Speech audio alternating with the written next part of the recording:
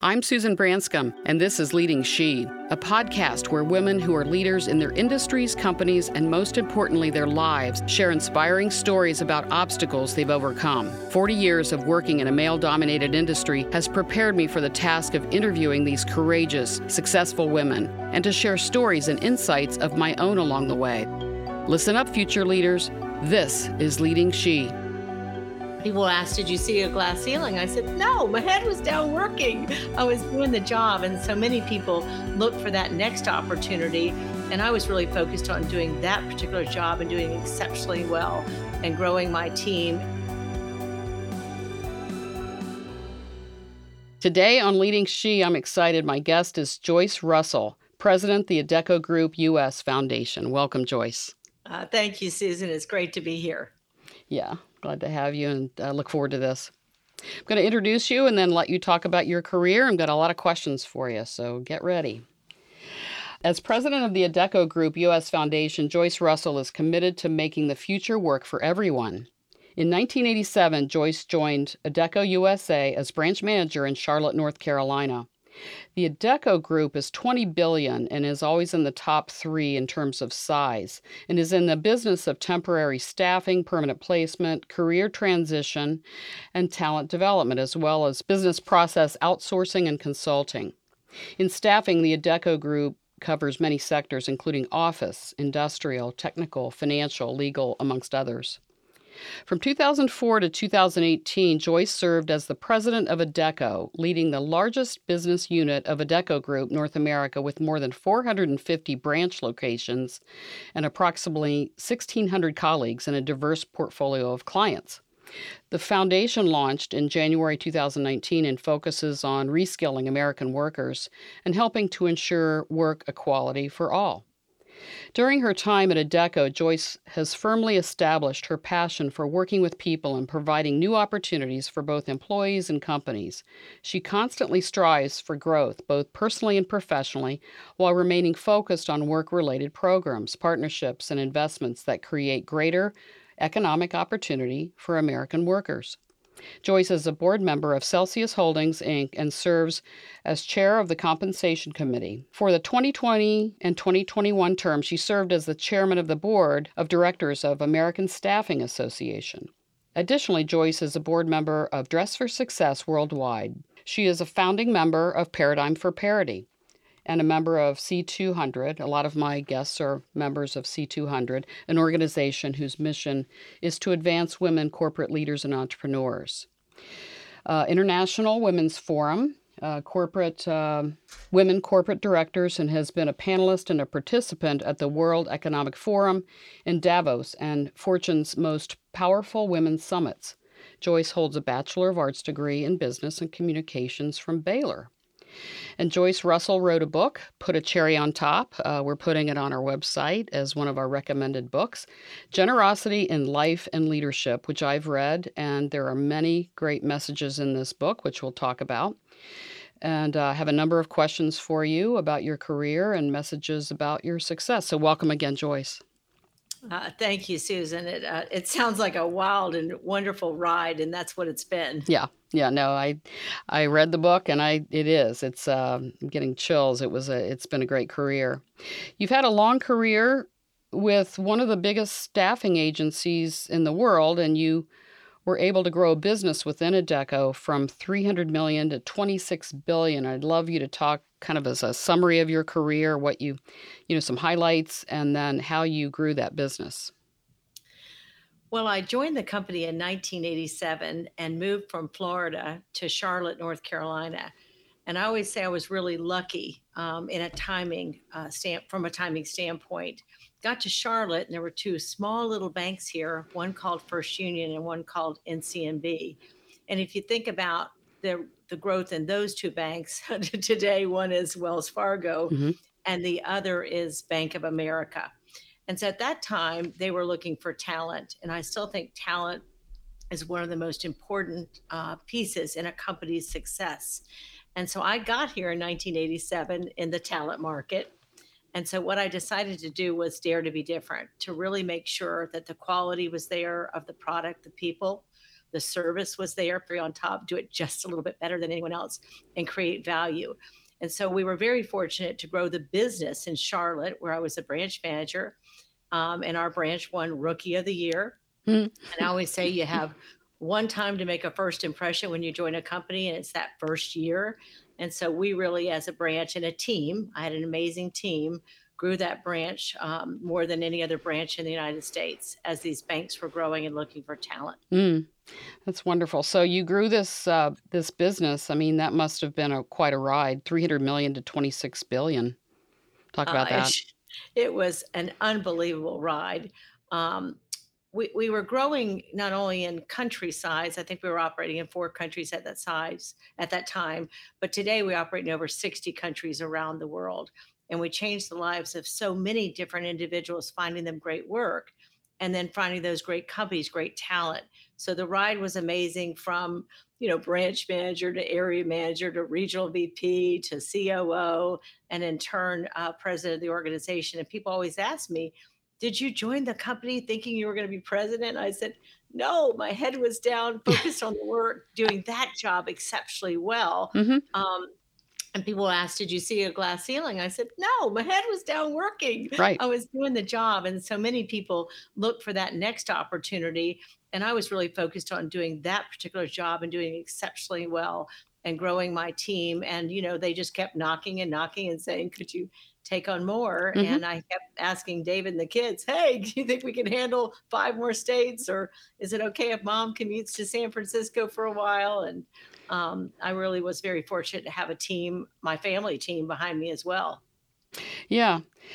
You've got a great description in your book about Adecco. I won't read the whole thing, but I'll kind of an excerpt from it. Our associates fill important roles at many of the country's major employers. They help get new cars off the line, build navigation maps for the largest apps, and work in the medical equipment fields on products and save and improve American lives. I mean, you're really the intermediary. You're placing these people and filling jobs, and it's a big. And there's a big piece of that, Susan, like just temporary work. So you don't know what that company's like, and that company doesn't know you. So sometimes you go into what they call a temporary role, but many times they end up as a full-time role. You took a look at them, they took a look at you. It's kind of like dating before you get married, or trying before you buy. Right. And so it's a great relationship, especially for young individuals coming out of school right now, to think, oh, well, let me go try that company and see if it's a fit. And employers try them. We did that in my company. It was called Temp to Perm.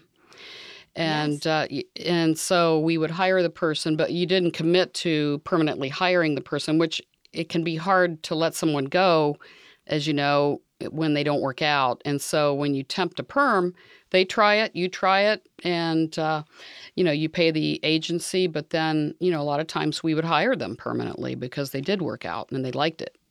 Absolutely. I think people are looking at culture right now to make sure they're a culture fit. And so that's one of the pieces in like you said, a temp to perm, that you can evaluate that culture, and that company's drive and where they're going and passions. Yeah. I remember 1987. I remember First Union. They were we represented First Union when I was a mortgage banker. And we were their customer as a life insurance company and placed loans with them, the mortgage banking unit.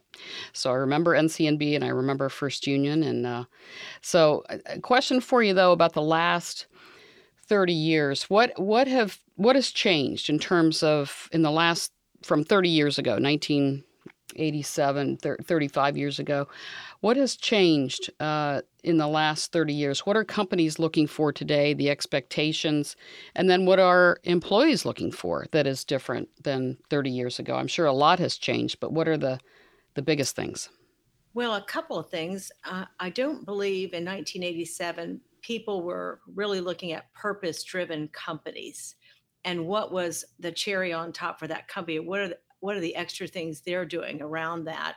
ESG, CSR, diversity, equity, and inclusion. Just so many things were not talked about then, but were very relevant then. And I think companies are looking for individuals that have a growth mindset, so that they really want to learn, be curious, and grow with those companies. And that was not talked about then as well. I have always been curious and a learner and had that growth mindset, but it wasn't talked about. The other thing that they're not talking about now is really leaders with empathy. Mm. Leaders, we've been through COVID-19, flexibility, remote, all the things and conversations that weren't talked about then as well. If you think about 1987, there would have been no way you wouldn't go into a physical office to work.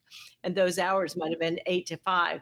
That is not the case anymore. No. Well, we You know, didn't have email. We barely had voicemail. We had fax machines. I mean, it was so different. You had to be there, right? oh, it was so funny. Susan, I was prospecting and I would leave a cassette on somebody's windshield. People on the call right now are listening to the podcast going, what's a cassette? What's a You know? cassette? Right. But really, it was unbelievable growth. And I used the philosophy that I did selling tomatoes at a farm stand to get those clients. So you have to understand, I was a fifth generation Floridian moving to a new town, Charlotte, North Carolina, that I'd only commuted through on Piedmont Airlines. Yeah, This is Piedmont. years ago. Hmm. And so when I was a young girl, my dad was a farmer. I talk about in the book. And he would finish the fields of tomatoes. My dad was a big tomato farmer. And there was these two small companies called Heinz and Hunt's. You all know them. They Yes. make ketchup. And they would come in to take my dad's fields to make ketchup. But there were about 6 weeks in between that the fields were available. My dad would say to his three girls, hey, y'all can make a lot of money if you want to pick these tomatoes on a Friday afternoon and sell them at the farmer's market on Saturday. Karen, my older sister, was very focused on studying and she went on to medical school. And then Christy was very focused on extracurricular activities at our church, etc. I said, Dad, I want those fields. I'll go out after school, pick those tomatoes and sell them at an organic farmer's market on a Saturday morning. You all have a visual of that. Well, what you probably don't know is I had a card table and a fish tackle box for the money. And I would watch these women and men come up to these buckets. And as soon as someone like Susan got around a bucket, then there'd be somebody that like Joyce that got around the same bucket because I thought Susan was a good tomato picker. So she must know where those good tomatoes are. And what I would see from behind that card table is I would see that, wow, they're all around similar buckets and there's 24 buckets out there. So what I realized when I got to Charlotte is where were the best places to work? I Mm. needed to get them in my bucket. Once I got First Union and NCMB in the bucket, then all the other companies thought, wow, she's got those accounts. Hmm. We better use labor, temporary labor, and perm placement from her as well. So that's a great philosophy of thinking about where are the best prospects and customers to work with. Get them in your bucket. The same with talent. Hmm. Get the best talent in your bucket, and you will own the market as well. Yeah. Yeah. That, the tomato story, picking the tomatoes and making an analogy to, to employees and clients. I mean, I was going to ask you the question. You are a fifth generation Floridian. Your father, Wayne, was a tomato farmer and citrus grower. Your mother, Ruth, was a stay at home mom and later a teacher. And your maternal grandmother, Ruth Lillian Hodge, was born in Cuba. And it just sounds like your family was hardworking and you worked for your father's company. When I was a kid, my parents had a strawberry field and we had a garden, but they didn't pay me to do it. So I'm really kind of jealous about this. I was their worker, but they had a roof over my head. I had food and so forth. But talk about your father's company and your drive and the ambition and how you work. So you were picking these tomatoes, going out and making a little business out of it with the Yeah. card table and tackle box. Well, and I wanted to talk on the podcast a little bit about hard work. I think Mhm. it's still very important. Yeah. I'm going to tell you a little story. Over the Thanksgiving holiday, my niece Sarah lives in Charlotte with three little boys, 7, 5, and 3. And so they were going to come over to visit my mom, who was visiting for the holiday. And I had some leaves I had to get up from the yard. And so after a while, 3 little boys in the house, they need to get outside. And I had a task that needed to be done. So I said to them, Hudson, Thomas, would you all like to come outside and help me work? And they said, yes. And I said, and you can make $2 because we're going to fill 4 buckets up of leaves. So they did, and they were great workers. And I said, "What teamwork?" And Thomas said, "Yes." And nobody quit. So my sister Karen called to check on the boys and see how their holiday was. And they said, "What was your favorite thing over Thanksgiving?" They said, "Oh, goodness, we got to work at Aunt Joyce's house and we made money." And so it's so funny how little boys and little girls still like to work and achieve things. And so I think we're doing sometimes too much for our children. We've Mm. got to let them work and learn that. I told both my children, you're going to go to a great university, you're going to get a great degree and have technical skills, but everything comes down to hard work in the end and Hmm. that hustle. Yeah. And so one of the things I wanted to make sure was relevant on the podcast is we talk so much about work-life balance, and I strongly believe in it, but you got to hustle and you got to have some hard work ethic Hmm. to get where you want to go, both personally and professionally. Yeah. No, we're going to get to some of those things here in the little later, but yeah, great. I mean, that's what I did. I worked hard. I thought everybody was working hard, but not everybody does work hard. And working smart and going beyond the expectations, it's all part of succeeding. It really It, is. it is, and seeing the opportunities in the book. I tell a story, and you've worked on a strawberry farm, or Yeah. your dad grew strawberries, so So my dad at one time had a U-Pick. And so I realized that some of the women didn't want to go in the fields and pick because they would get their shoes dirty and everything. So I had no problem. I had tennis shoes on, they were dirty. So I went out there and picked the strawberries, and I would put them in the baskets and put them up on the stand. Well, pretty soon I realized these women were driving up in these fancy cars, and for 50 cents a pint, they were buying my strawberries. So Dad said, "The more you pick and put up there, the more 50 cents you get." I said, "I'm running in the fields. I'm going to get those strawberries and get them up there." Yeah. So anyway, it was a joy. I was really lucky to have. I always say I won the lottery with my parents, Hmm. and that they helped instill a lot of values that still come true and needed today. Yeah, for sure. Well, that's how much we sold our strawberry pints for 50 cents, but it wasn't my 50 cents, it was my parents. So still bugs me now that I'm seeing that other kids made money at this. Let's talk about your book, Put a Cherry on Top. And in the book, you describe what you mean by cherry on top, and you say, it's about thoughtfulness, the extra effort and attention to detail that makes everything just a little bit better. A cherry on top expresses love and appreciation for others, something unexpected. Putting a cherry on top in the staffing industry means going above and beyond what is expected and creating truly memorable experiences that build strong relationships and client loyalty and inspire high performance. And on the front of the book, there's a quote from Susan Packard, who's co-founder of HGTV, and she says, "Put a Cherry on Top is a delightful and insightful gem, a must-read for all who aspire to be better leaders and human beings." So, great book, easy read, and talk about the book. Why did you decide to write it? Talk about Cherry on Top, what that means for you. So I had been with the company for over 30 years, and I was transitioning from running the general staffing business to running the foundation. Hmm. And I had never had a window of time. And so on the cover of the book, it says authored by Joyce Russell with Sarah Davis. So Sarah Davis had been my right arm. She'd been my assistant in the office for over 30 years. And she said, "Joyce, you always talk about writing this book, but you haven't written the book yet. So now there's this window of time that you've never had the gift of.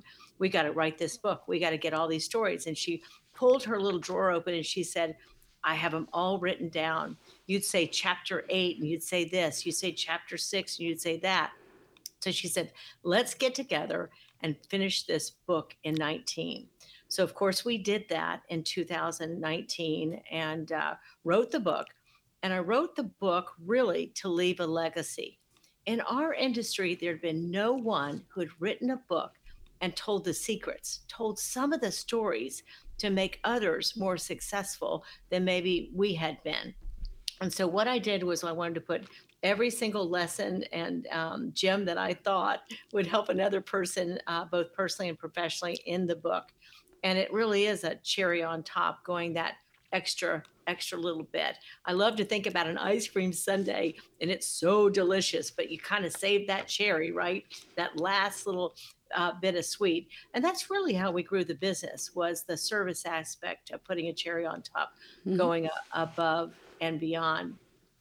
One of the and one of the things I want to make sure of, I always say I'm planting trees of whose shade I will not sit under. I Right? heard you say And that on another I podcast. I love it because you won't be sitting under the shade. We'll be gone at some point, right? But yes. somebody can still pull your book out and read it, and that's your legacy. That's what you've left, right? Um, and so we did that. One of the stories I wanted to make sure that I told on the podcast today was the Umstead story. And that was when it really turned, Susan. Man, I saw something I'd never seen before.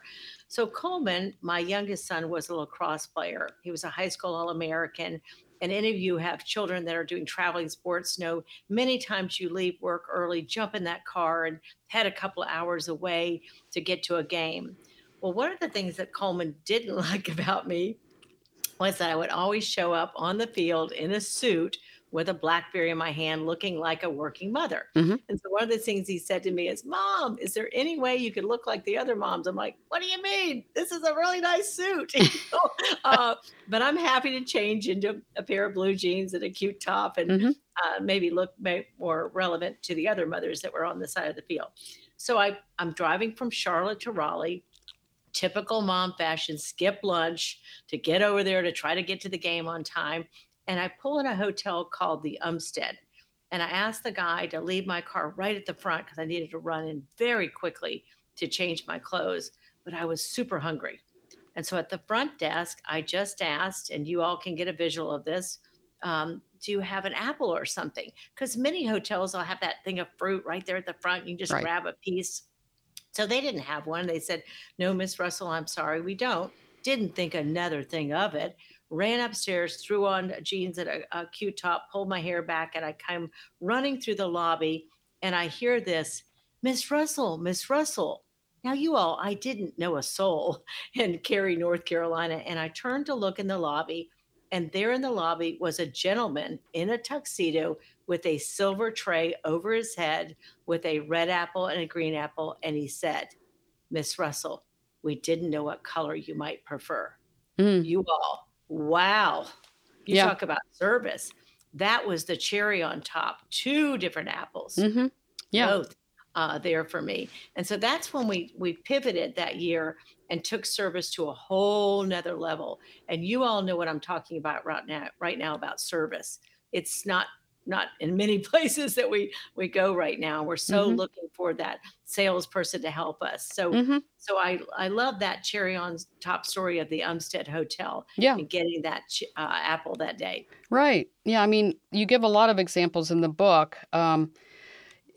Somebody wanting basketball game tickets that it's special. Another story was getting tickets for someone to go see the Oprah show. And to me, there is a theme of, on your part, high creativity, making it happen.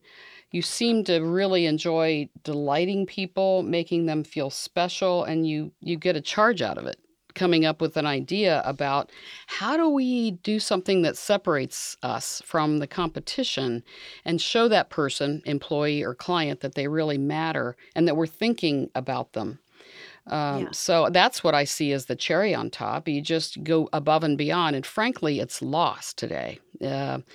Service is pretty bad, and I try to be patient because staffing is so tough, but it's anybody that gives any kind of decent service right now will excel, I think. Absolutely. I always think in my head, how can we dare to be different? How Hmm. can we stand out just a little bit Yeah. more? How can we delight this person Hmm. in the experience? So I'm just always on the lookout. And the special part of it, Susan, is it's personalized. It's not generic. One of my employees right now is getting ready to have a baby. And so I wanted to get them a blanket, but I asked what initials. So the specialness will be the blanket specially for him, right? With his initials on it. So when she brings that baby home from the hospital, she'll probably pick that blanket because it has his initials. And Right. so I'm always thinking that little extra. What can we Little do? extra. Yeah, I just love it. I had when I first got in the mortgage banking business, I was calling someone every week and he would not call me back. And I thought, how do I get his attention? And somehow I knew that he liked Grater's ice cream. I don't, and that's a Cincinnati ice cream, been around forever, and everybody knows Grater's here, and it's very good ice cream. But I heard he liked it, so I thought I'm going to send him Grater's ice cream in dry ice and see if he'll call me back. And he did. He called me on a Friday late afternoon, probably hoped to get my voicemail, and I was there.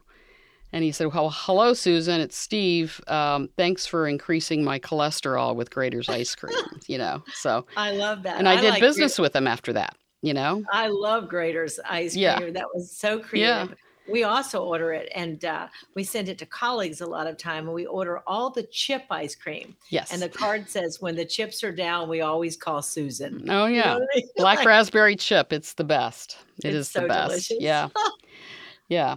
You are a natural born salesperson. You were like me when you were younger. I think you sold Girl Scout cookies and I sold magazines, and I loved it, and I love sales. And what would you tell our listeners, maybe young women, about sales and how you were successful in it? Well, I think it's a great place to start in any company. So I was very fortunate with Adecco to start in a selling branch manager role, which was two things that are important there. Not only are you driving the business, the gas and the engine, right? It's the gas and the engine sales. But I also was a branch manager, which was a P&L. And Yeah. P&L responsibility is very important as you move up the ladder. So I Yes. I was very fortunate to get that role. I love sales. Sales is not scary or difficult. We had a great product that was going to change companies. And so you just have to believe in your product. And it's really just talking about the product. It's not like sales. Some people are like, oh, I don't want to sell. I'm like, Right. I do want to talk about our product. It's going to change that company. Mm-hmm. And so I owe Yeah. it to them to talk about it. Right. I mean, sales is really about somebody having a problem to solve or someone needing something that we fill. And so it's really just about saying, here's how I'm going to help you. Here's what you need. And here's how I'm going to fill it. That's really what sales is. And then you go above and beyond. You do the cherry on top. Absolutely. So anytime I walk in a company, I am thinking about how can I help that person or that company be more successful? I'm not selfishly thinking about it on the Adecco side. I'm totally thinking about it from their perspective. How can I help them? Mm-hmm. Yeah. Yeah, that's wonderful. Well, you have children, two boys, Bryson and Coleman. And we all, as career women, many of us have children. We've had successful careers and had children too. And there comes a time when we have to make decisions. Most of us have partners with whom we are raising children. So I'm sure your husband, David, traded off a lot about when it came time to support the boys. So someone described your son the way my Brian soccer player was described, which he's a competitive lacrosse player, as you've said, as someone who has no quit in him. Yeah. Absolutely. Yeah, that's what somebody said about my Brian. So they were watching their moms, maybe, huh? But Coleman I love the story in the book. He had asked you and your husband something about playing the sport of his lacrosse and going to the games, and you made a choice there. So tell that story. Yeah, Susan, it's one of my favorite stories to tell because both of my children, Bryson was in school plays and Coleman was playing lacrosse. And by the time my second child, Coleman, was playing lacrosse in high school, he was a high school All-American, very good player. And we had always come to his games, but it was sometimes David and sometimes me, but very rarely both of us. So that by the time he was a senior in high school, he looked at us at dinner one night and he said, I'd like one thing from you all, and I'd like you both to be at my 7 home games at Providence Day. And so I said, oh, okay, we can do that. Well, that's actually harder when you're traveling 50 states, you're gone about 80% of the time, to be at Providence Day on those Thursdays at 4:30. So I came in the office and I told Sarah and Ansley I needed to make a commitment, which means I needed to land by 2:30 to make sure I could be on time to get to one of those ball games. So I made the commitment. We were all set, had it on the calendar, no issues at all. And David had on his calendar as well. And so I had not anticipated a tsunami. Yes, a tsunami in Asia. And so one of our biggest clients was an automotive manufacturer out of Marysville, Ohio. And we had about 3,000 associates, temporary associates on the line making cars there. Now, there were no parts going to be able to go from Asia to the plant. And when you have that many workers, what are they going to do? So the president of this auto manufacturer was going to fly from Japan, and he wanted to see me on exactly one of those Thursdays. Yeah. Yep. Decision to make. Do you go there, or do you follow up on your commitment to your child? So I used a methodology that I still use today called 10-10-10. And it's Susie Welch's book, How Will This Affect You in 10 Minutes? How will this affect you in 10 months? And how will this affect you in 10 years? So in 10 minutes, when I would have made the decision to go to Marysville and not be at Coleman's game, he'd have said something very tough to me. He'd have said, "That's okay, Mom. You've chosen Adecco many times over family obligations. Now, you all know what that would do to your heart." Oh. And then in 10 months, Coleman was the type of child that would take a risk. So he would drive a car fast or might try a beverage, and he'd say, "Hey, you didn't do what you said you're going to do, so I didn't do what I said I was going to do." And then I felt like it's about right now, the time, 10 years, he might be picking that significant other out, and we'd be standing at a rehearsal dinner, and he'd say, "Now we get to choose when we're going to see Mom and Dad."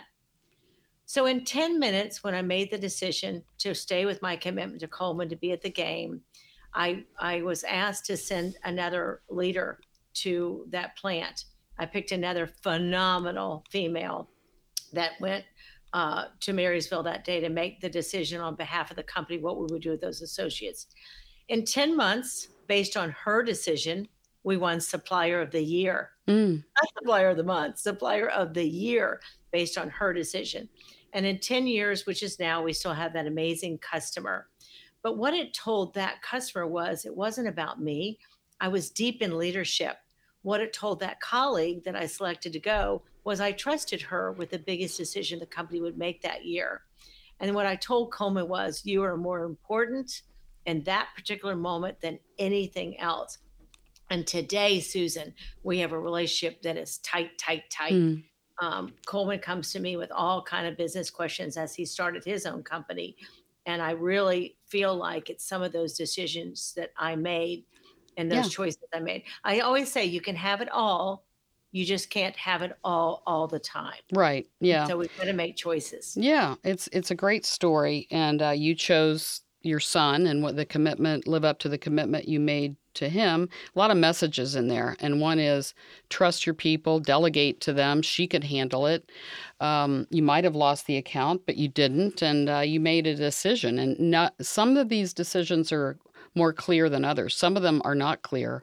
And then if you go with that, Susie Welch, of course, was successful in her own right. She was Jack Welch's wife, who's was the CEO of General Electric, of course, and her book 10-10-10 is out there. So it's a great story.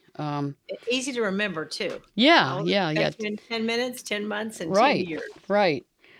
Yeah. You talk in the book about hiring slow and firing fast, and I've always been a big proponent of that as I ran my business. I've always heard that before, and I coach someone, a young woman, and tell her the same thing. And you talk about getting references, and that was always a big practice of mine, and it always blew me away that people would not get references. People who I had employed in the past that I knew things about, that people didn't call me about them.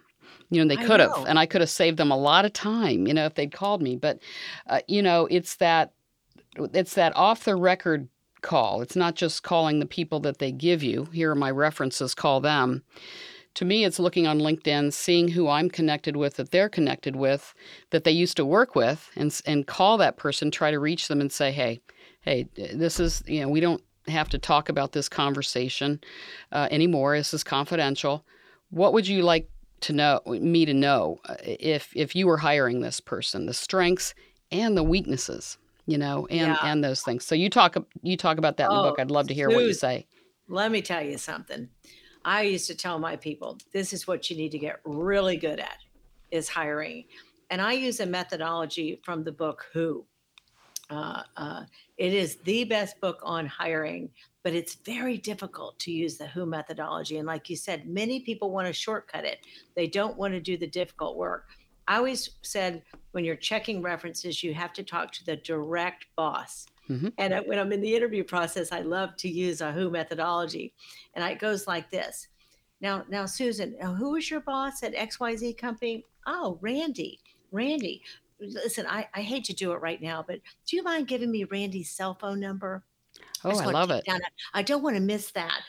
So no, it's okay to get your phone out and look at it. And I'm just going to wait. It's okay. And then Perfect. they would give it to me, and then I would do it a couple more times. And many people at the end of the interview said, it's been wonderful to interview with you, but I'm not sure this is the right role for me, because they knew I was getting ready to call Call Randy. their last three bosses. Find out what you Yeah, really needed to know, right? exactly. So you're Yeah, not going to get away from me. And right. so I always say, you've got to check those references, and you've got to talk to those direct bosses. And when I do, I ask them very simple questions like high points in the role for Susan, the low points of the role for Susan. So I'm asking questions that they'd be more comfortable answering, Hmm. but I can't tell you the information that I've gotten. And I do like you. I'm always looking at LinkedIn and who are they connected with and who am I uh, connected with. So And get good at yeah, I've hired people that even though I've heard the weaknesses, and every single time, I mean, every single time, those are the weaknesses. But I hired them anyway because I knew the strengths, were good enough that oh yeah. I could manage around the things that they didn't do well or they had issues with. And the one thing about the Who methodology, when you use it, is you're actually hiring them for a specific role, and you're putting down those strengths and those traits and those Hmm. things that have got to be good, because they can be weak in other areas, because you're not going to use those weaknesses. You're going to use all their strengths in Yeah. that role. Hmm. But hiring, the other thing I think is really important right now is ruthlessly prioritizing. And I use that, the big rocks in the jar. What are the most important things? And making sure they go to the top of the list. There's Hmm. so much sand in life right now, but you got to get those big rocks in the jar first. And so Hmm. I think Yeah. anyone that can do time management and really prioritize Hmm. what's most important. Yeah. We used to say in the business, shoot the wolves closest to the dog sled. I love it. Yeah. I never heard that one. Oh, I yeah. want to steal it. Yeah, shoot the wolves closest to the dog sled. And just like in the Iditarod, if the wolves are coming at your sled, your dogs are going to die if you don't shoot the ones closest. So it really it's a really good way to think about your priorities. What's going to really fall if you don't focus on that, you Oh know? yes. Oh yes. It's So, I think you had Julie Holder on one of your yeah. podcasts, and I love that. And she said, "What does the company reward you for?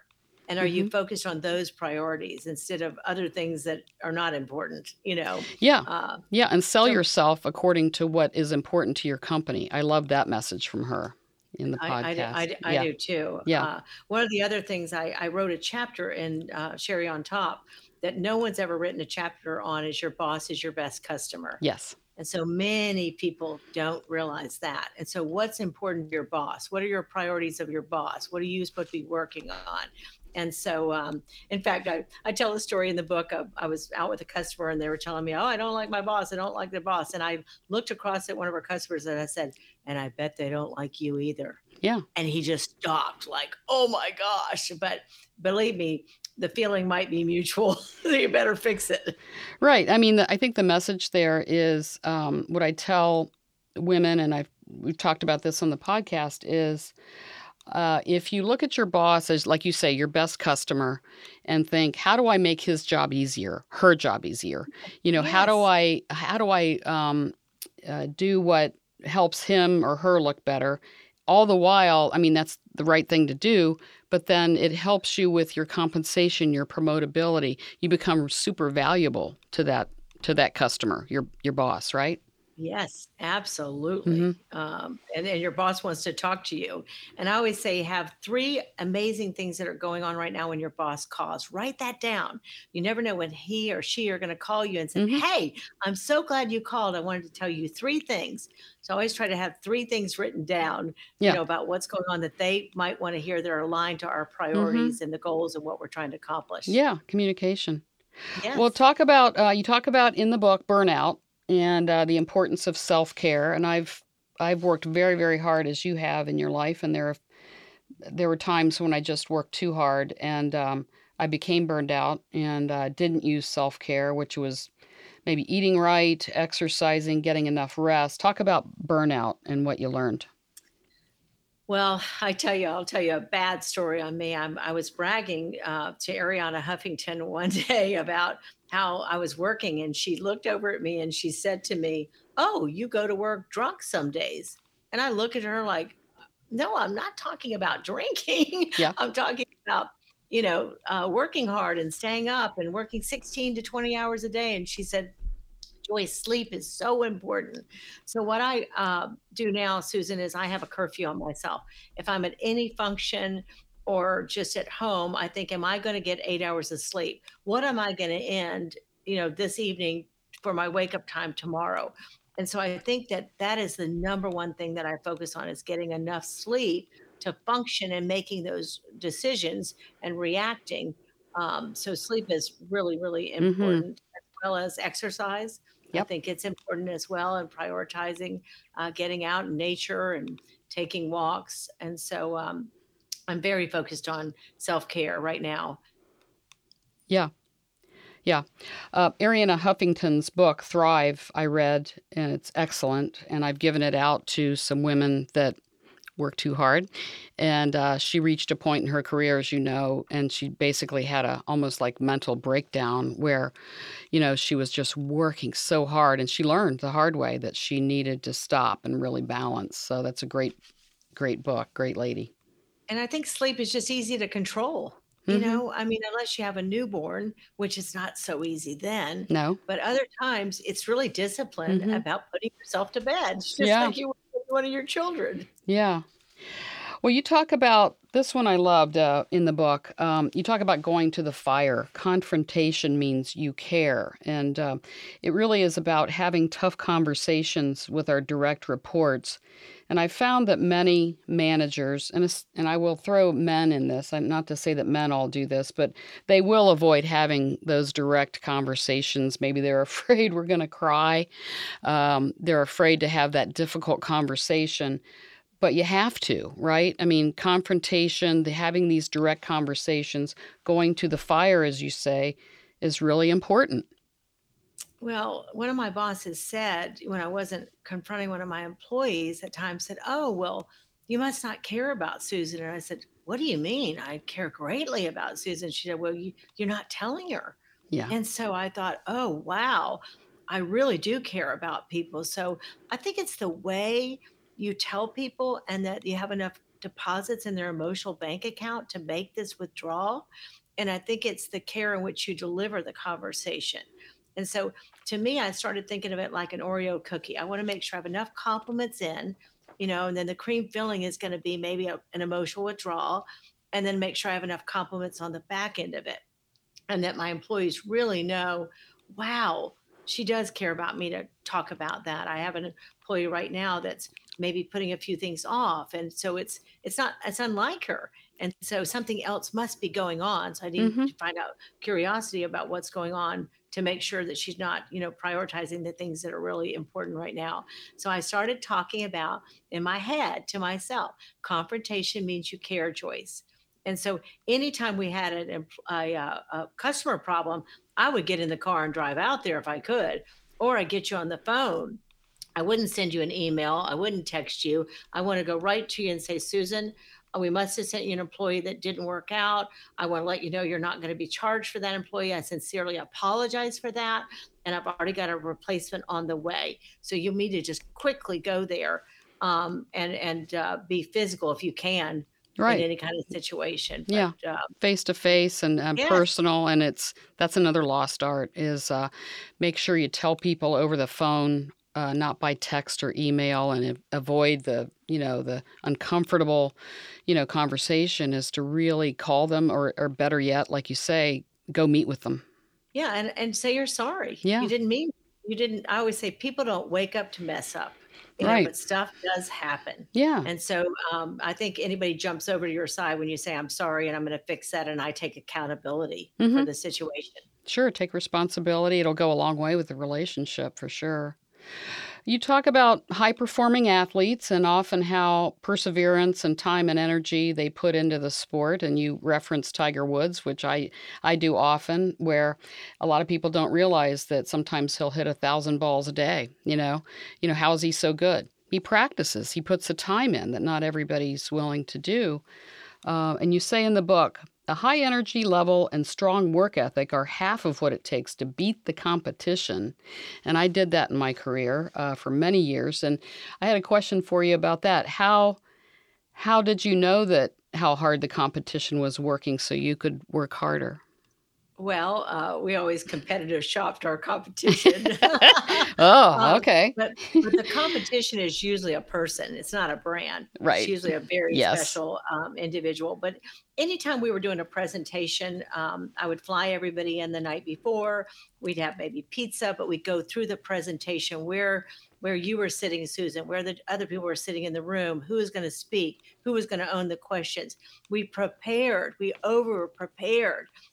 So we went in the next day, we might be putting up a technology presentation, but we'd have backup on paper in case something went down. We were ready for anything you might throw at us. And you would know, wow, this company cares about my business, because I could tell from the preparation, the research. We were looking at a price increase one time with one of our customers. And I said, oh, no, we can't give a price increase. Did you read their Q3 earnings? They're having a difficult time. And then they realized, okay, they know we're struggling over here, so they're going to hold their pricing right now. So you really need to know, and prepare for any situation that you're going into. And that tells that company or that person, they care about me. They did the research. I ran the torch in the Sydney 2000 Olympics because we staffed 10,000 temporary associates for those games.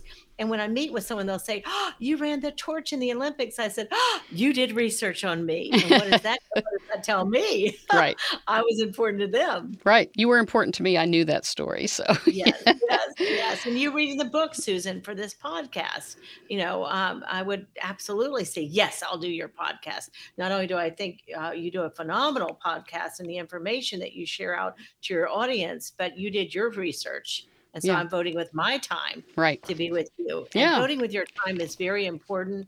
And I want to tell the audience, be careful with that. You need to vote with your time for the most important things and be present. Put that cell phone away, that technology away. Yes. And look that person in the eye and give them your full presence.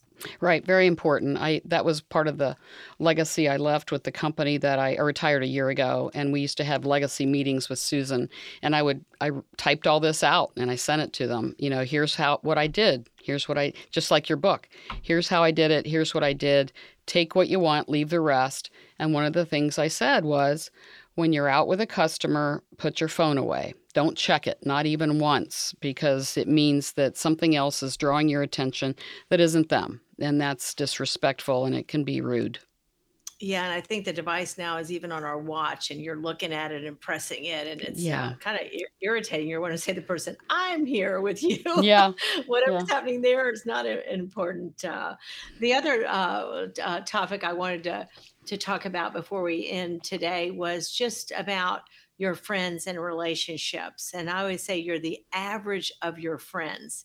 So when you elevate your network, you elevate yourself. And I used to tell my children, friends are like elevators, will take you up or take you down. So make sure you're going in the right direction. I've got some fun stories about the power of relationships in the book, and starting a company with Magic Johnson. That was one of the highlights in my career. And what we did with that. So people have to read it, but it's a great story. Yeah, it's a great book and it's easy. I'm going to give it to my woman that I'm coaching right now and make sure she reads it. And she actually is in a recruiting business. She just started up a business unit, small little Ah, recruiting group, and I said, "Oh, you gotta listen to this one. You got to read the book." So oh, cherry thank on you. top, and I'll close with this. I want to find out. I have one more question for you, but a quote at the end of the book is really good. The cherry on top is not just one thing, it's the cumulative impact of being thoughtful, kind, and considerate, and having a spirit of helpfulness and generosity. We get to choose how we live our lives, how we treat others, and ultimately how we will be remembered. Don't miss the moment to go above and beyond to bring joy and happiness to others. Always put a cherry on top. It's a great quote there at the end. Thank you. So, Thank you. yeah, You said a really important word there, at deciding or doing. And so we had a former CEO of Adecco, and he used to say, Joyce, there are 5 frogs on a log, and one decides to jump. How many frogs on the log? And I'd say, I don't know, 4. One decided to jump. He'd say 5. Deciding and doing is 2 completely different things. right. So there's a lot of people, Susan, that talk, but there are very few people who do. Yeah, And so we've got to be the doers that the really doers. make the difference. Overcome resistance, overcome procrastination, and just do it and risk that it's not perfect, right? So great message. Deciding to do something and actually doing it and jumping. Somebody told me Yeah. when I started my business, jump, there's water in the pool, you know. Not be afraid Yeah. there's no water in the pool. There is water in the pool. And one of the other things I think about with my employees is the tightrope. And I always want to say, I'm a huge net underneath you. You just go across. Yeah, And when you fall, you'll bounce in that net and you'll go right back up. And right. I got you. I got you Yeah, on the take a net. risk. I've Yeah. got your back is what I Yes. hear there. Well, it's been Exactly. great, Joyce. I've loved getting to know you. I love the book. I've enjoyed hosting you today. You're just full of energy and positivity. And I'm older than you, but we are of the same era. I remember 1987 pretty darn well. Oh, So, yeah. but one more question before we go. So thanks for being a guest today, and we'll close out. But I'm just curious what your boys are doing. Bryson and Coleman. You said Coleman has started a business. Oh gosh, this is such a great story. So Bryson is with Saatchi out of London. My oldest, he lives in New York City and Hmm. Brooklyn and the hip side of New Yeah. York over there, and he's doing really, really well. I'm really proud of him. And then Coleman was an oil and gas trader, and he left that business and started his own pet care company. I don't know if you know, but 13 million households got a pet last year, and so he started Shinyu, Shinyu, which means dog's best friend in Japanese. And so he does premier pet care, dog walking and sitting, because it's pets are like a part of your family now and Yes. your children. And so he does that business, which I'm so excited that he's an entrepreneur. Oh yeah. And I always felt like I was an entrepreneur inside of Adecco, but he's actually being an entrepreneur. So I'm still married to David and have 2 wonderful children, and this has been a great life. I've loved every minute of it. It's been wonderful to be on your show today, Yeah. Susan. Thanks for joining me. It's great. It's great stories about your kids. And yes, pets. We just got a puppy 2 months ago. So we do spend a lot of time and energy and money on our, on our pets. So I'm sure he's going to do well. Thank you so much. Hey, thanks for joining me today, Joyce. It's been great. And I wish you the best. Yeah, an impressive career. It's just been great. Thank you for listening to this episode of Leading She. Please check out many other Leading She episodes, which are wonderful. We discuss challenges these accomplished women have overcome in their careers. Please subscribe to this podcast and rate it and review it. Follow Leading She on Instagram, Facebook, and LinkedIn. And visit our website, leadingshe.com, where we have ideas and wisdom for women leaders.